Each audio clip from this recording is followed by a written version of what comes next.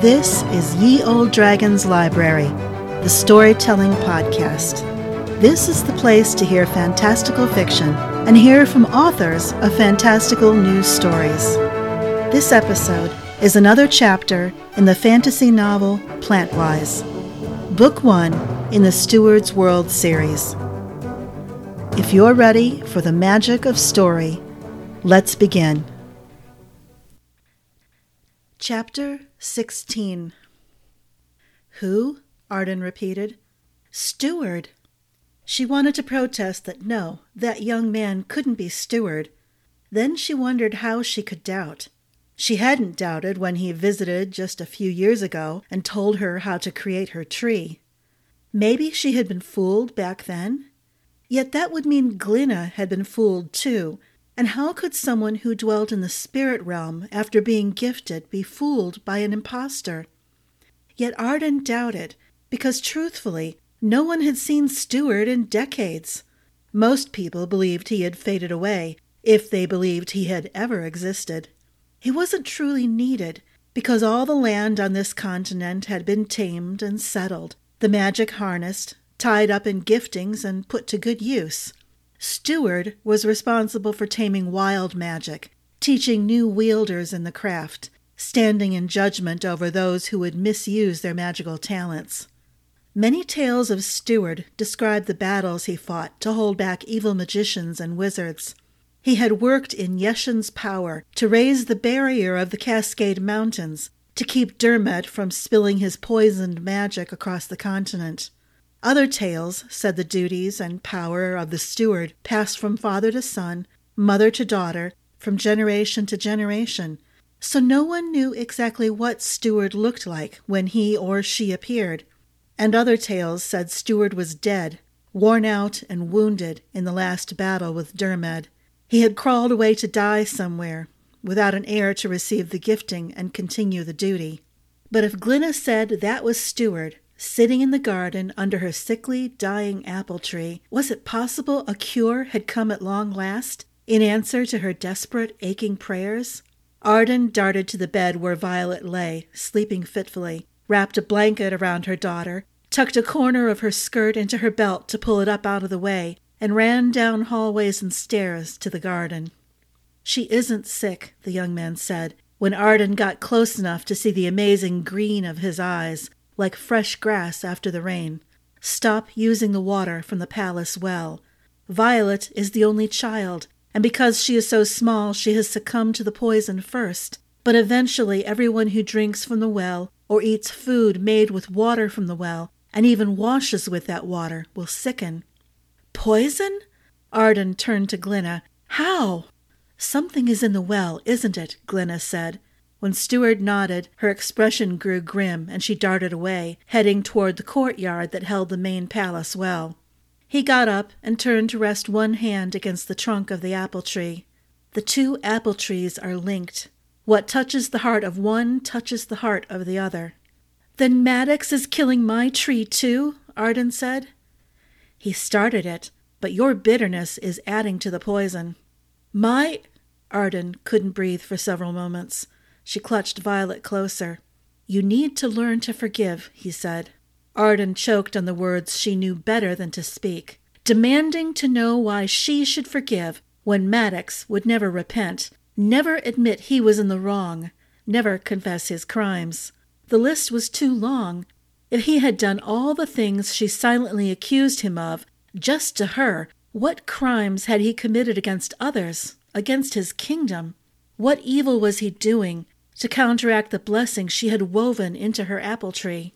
You need to make him act, to go too far, to reveal what he has done, Steward said. How? Now she could breathe a little easier. Yes, she thought she could do anything necessary to save Violet, and as an added reward, expose Maddox's true nature and his cruelty and lies to the world. Ask him for what you need to heal your child. I can't! She nearly laughed at how the words burst out of her, when she had just vowed in her heart she would do whatever was necessary. He will demand I marry him. No, he won't. He doesn't dare. Brenton Wald is maneuvering him into a corner to force him to marry Fiera.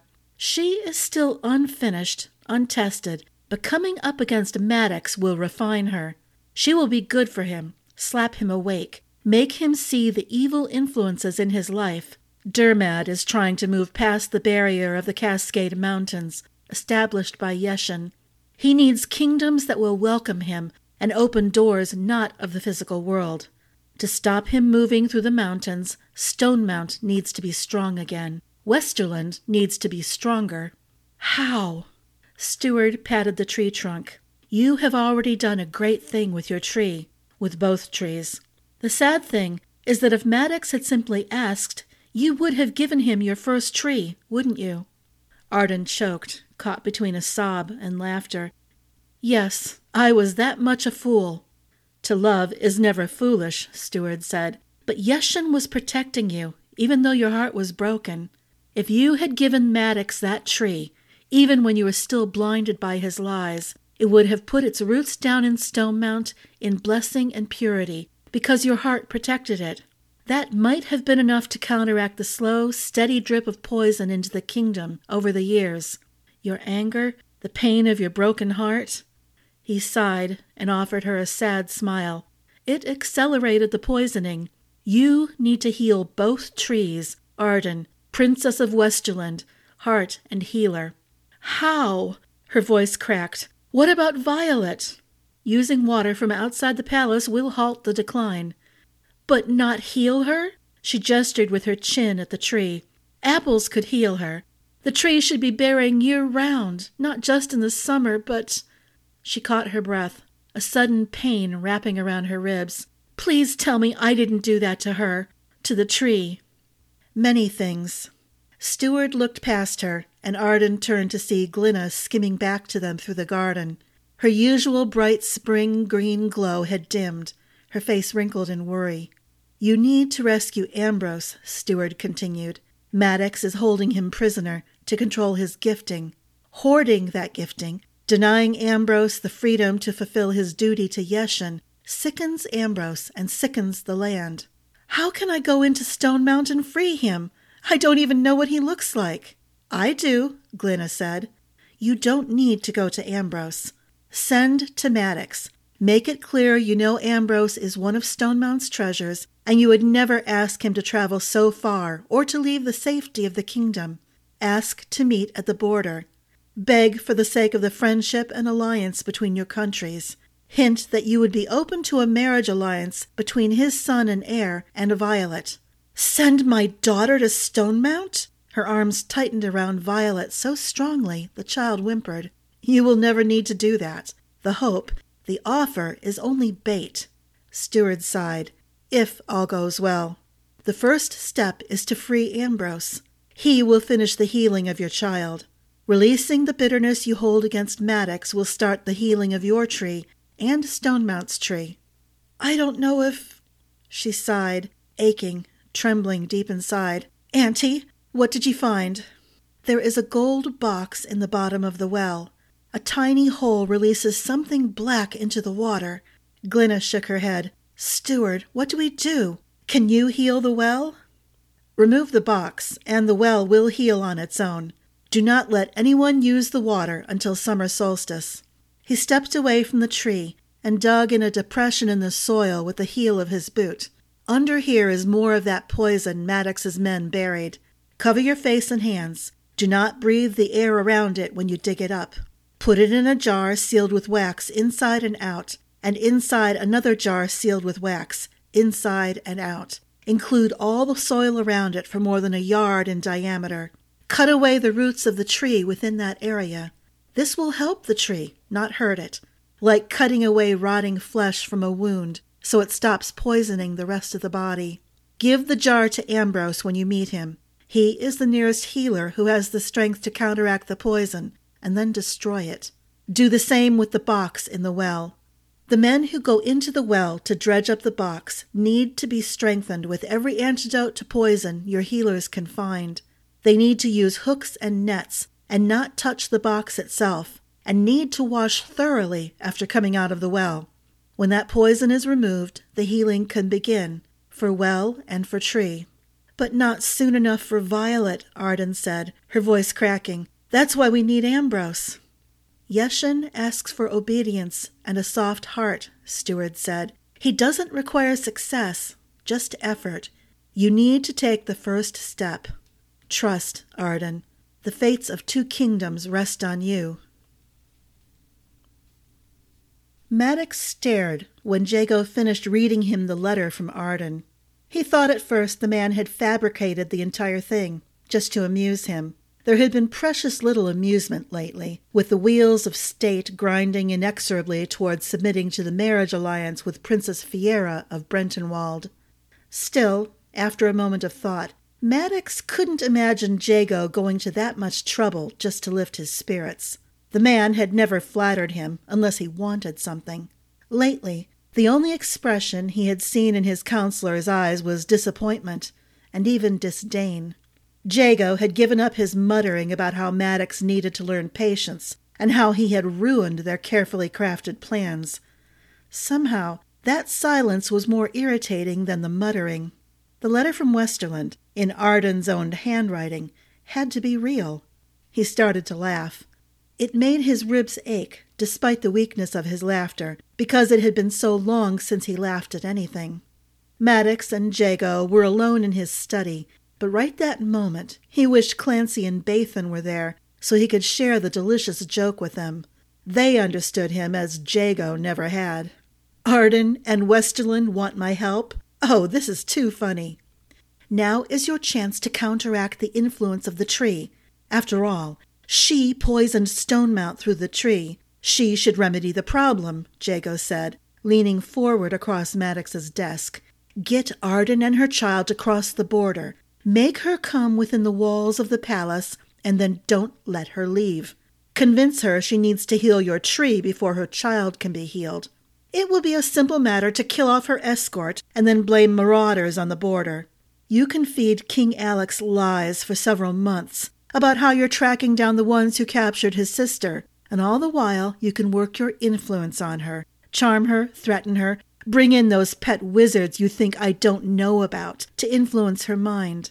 In the end, you convince her and her brother that you rescued her, and she is grateful, in love with you even more than when she was a child. And marry her. Everyone already thinks you have a silly romantic core after how you carried off that elopement with Bianca. For half a second, Maddox seriously considered the suggestion. Then he pushed it aside. Agreeing would give Alex and Arden a few days of hope, and he would never allow that, not even to see the look of horror and anguish on Arden's face when he closed the trap around her. Besides, following that plan would encourage Jago and make him think he was still clever and useful. The only reason Maddox kept him around was to keep him the face and voice that people remembered when they were angered with pronouncements and bad news. I will consider your plan. No need to respond right away, he said, and offered the old sly smile he had worn as a boy when he and Jago first started scheming to rule the world. Let them stew and fret for a few days. Jago laughed. Maddox laughed inside as he thought about how frustrated the old man would be when he had to carry out Maddox's true plan. By the time the ground was dry enough for walking in the Westerland Palace gardens, Alex could get around on crutches. That was, he reflected sadly, the only bit of good news in a long, long time. Involuntarily, he glanced over his shoulder at the window of Arden's bedroom, half expecting to see his sister there, watching her pitiful little tree. He remembered how he had stood here with the tree just a year ago, waiting for little Violet to be born. He remembered how the tree had burst out with new flowers and leaves and fruit when the little girl uttered her first cry. Now the tree had leaves, but they were tiny and dull. There were no flowers and no hope of apples in the summer. Alex shivered, hating the feeling of hopelessness. Arden depended on this tree, yet it reflected her aching, bitter spirit and gave her nothing.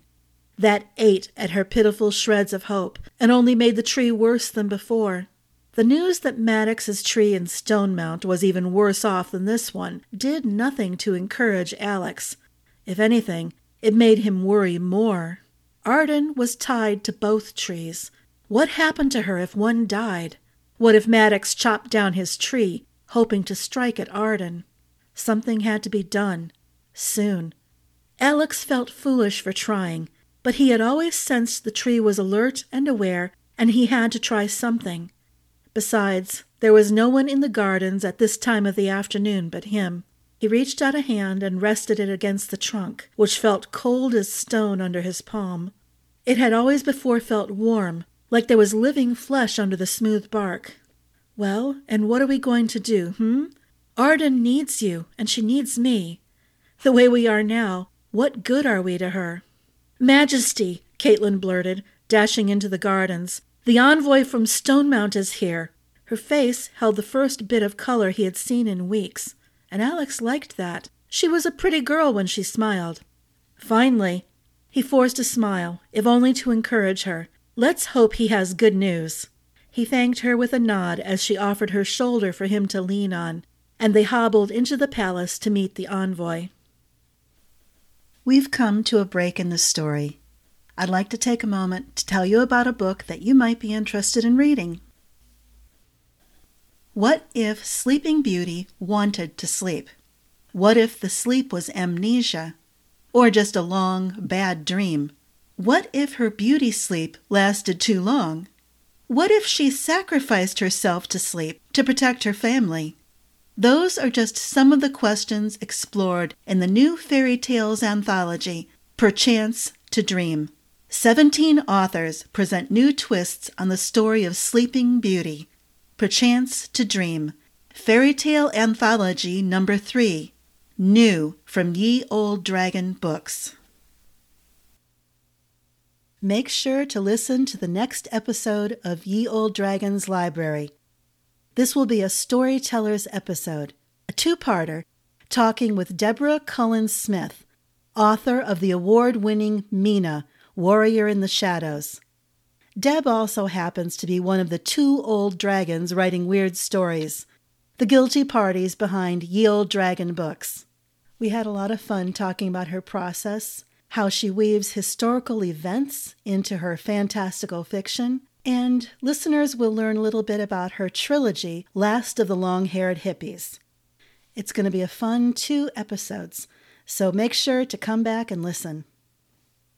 And now, back to the story. The envoy from Stonemount was Ambassador Jago. Alex wondered why the man had bestirred himself to come to Westerland when he had always expressed such distaste for their country. He remembered being awed by the dark-robed man as a boy, even then sensing the cold and disdain and feeling sorry for Maddox for having to work with him. Now, Alex knew the 2 deserved each other.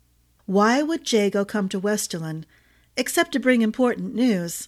Alex let himself hope, despite his dislike for the man. Soon Violet would be well, then Arden would smile again, and life would flow through the apple tree, and from there through all Westerland. They would prosper again. He had to believe it. Arden and Comyn stood on either side of the wide, deep chair that their father had always used for meetings of state. Alex was grateful for Caitlin's help, as the girl helped him hobble to his seat. She smiled at him, blushing a little when he winked, and took his crutches away, out of his sight, and yet near enough to be retrieved without trouble. Alex appreciated that. He appreciated so many things about her, now that he thought about it. "Welcome, Lord Jago." Alex dragged his thoughts back to the present moment. "Did you bring an answer to my sister's request?" Jago glanced at the 4 in the room, then glanced over his shoulder, raising an eyebrow at the lack of counselors and nobles. One eyebrow cocked up in disdain. Then he shrugged. Alex heard echoes of condemnation from the man from years ago, when he wore the same expression, meaning, "What can you expect from such a poor, backward kingdom?" Alex restrained his anger. Any price, even Jago's disdain, was small compared to restoring Violet's health and Arden's happiness. "King Maddox," Jago began, in that cool, disdainful drawl of his, "says that you strain his generosity when you demand that the healer Ambrose, an elderly man, face danger and the rigors of the journey to the border simply because a child has a passing illness." "A passing illness?" Coleman blurted in his cracked voice. "Princess Violet is dying, you pompous ass." "So now the world sees Maddox's true character," Arden said, with a calmness that made Alex shiver, despite the burning anger stirred by Jago's words. "Because he will not share his uncle's gift of healing, he lies and says we make demands." "Lies?" For once, Jago's disdain broke, and a flush touched his cheeks. "You have gone too far." "No, you and Stonemount have gone too far." Bitter laughter touched Arden's voice. "Maddox does whatever he wishes and lies to cover his crimes. We all suffer for it. He hoards treasures that belong to the entire world, and now they turn bitter and poison his kingdom. How are the spring crops, Lord Jago? Even this far away, I can tell Stonemount will go hungry this winter. It is Maddox's fault." "The delusions of a woman scorned," the aging ambassador sneered. "Scorned?" Now Alex understood what put that tone in Arden's voice. He pushed himself to his feet, though leaning heavily against the table. "As I recall, King Doyne wanted the marriage alliance, not my father. We have dozens of letters from Maddox, sent secretly to my sister over the years, urging her to run away with him, increasingly upset with her when she refused time and again, wanting to wait until our parents gave their approval. How can you say my sister was scorned when Maddox pursued her and she never pursued him? Letters can be forged. Someone played a nasty joke on all of you, pretending to be King Maddox," Jago said after a telling pause. His sniff of disdain wasn't anywhere near convincing. "My sister laughed and danced until dawn, the day we learned of Bianca and Maddox's elopement.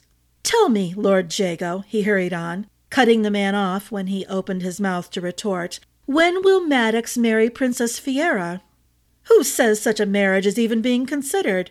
"Steward has told us much of what diplomats and power brokers wish to keep hidden," Arden said. "Steward? Such a man is a fable." Another of Jago's unconvincing sniffs of disdain. "Bring him to me, and I will prove he is a liar, a dreamer." He paused, eyes widening slightly in very evident discomfort. "What other lies has he been telling you about Stonemount's business?" Arden smiled, settled into her chair, and folded her hands in her lap. Alex had never adored his little sister as much as he did in that moment. Even if she had lied, she had slapped Jago hard and given him something uncomfortable to think about. "Steward told me Brentonwald is unwilling to send their princess to a kingdom with an ailing magic apple tree. How strange that the wizards who gifted Maddox with that tree are unable to cure it. He must produce 3 apples with blessing magic in them the day she enters the palace. Disappointing Brentonwald is unwise. Maddox makes promises he cannot keep because he is afraid for the first time in his life. He will have no apples because the tree refuses to bloom." "You should ignore your sister and the silly stories she imagines someone has told her, King Alex." Jago's voice cracked. Alex scowled to keep from laughing aloud. The man's frosty reaction proved the truth of his sister's words. Arden had told him nothing of this, and he shuddered in wonder at the thought that Steward had spoken to her. She had merely told him that an old friend of Glyna's had come with a message, revealing the existence of the box in the well and the poison buried among the roots of the apple tree, and how to remove them and begin the healing. She hadn't mentioned anything about speaking with Steward. Yet if Yeshin's voice and the hand that carried the Maker's magic throughout the land had come here to Westerland, why hadn't he healed Violet? Why hadn't he healed Arden's tree? Alex needed to have a long talk with his sister about what she knew and kept secret from him. We're already at the end of today's chapter. I hope you enjoyed yourself and you're eagerly looking forward to the next episode of Ye Olde Dragon's Library.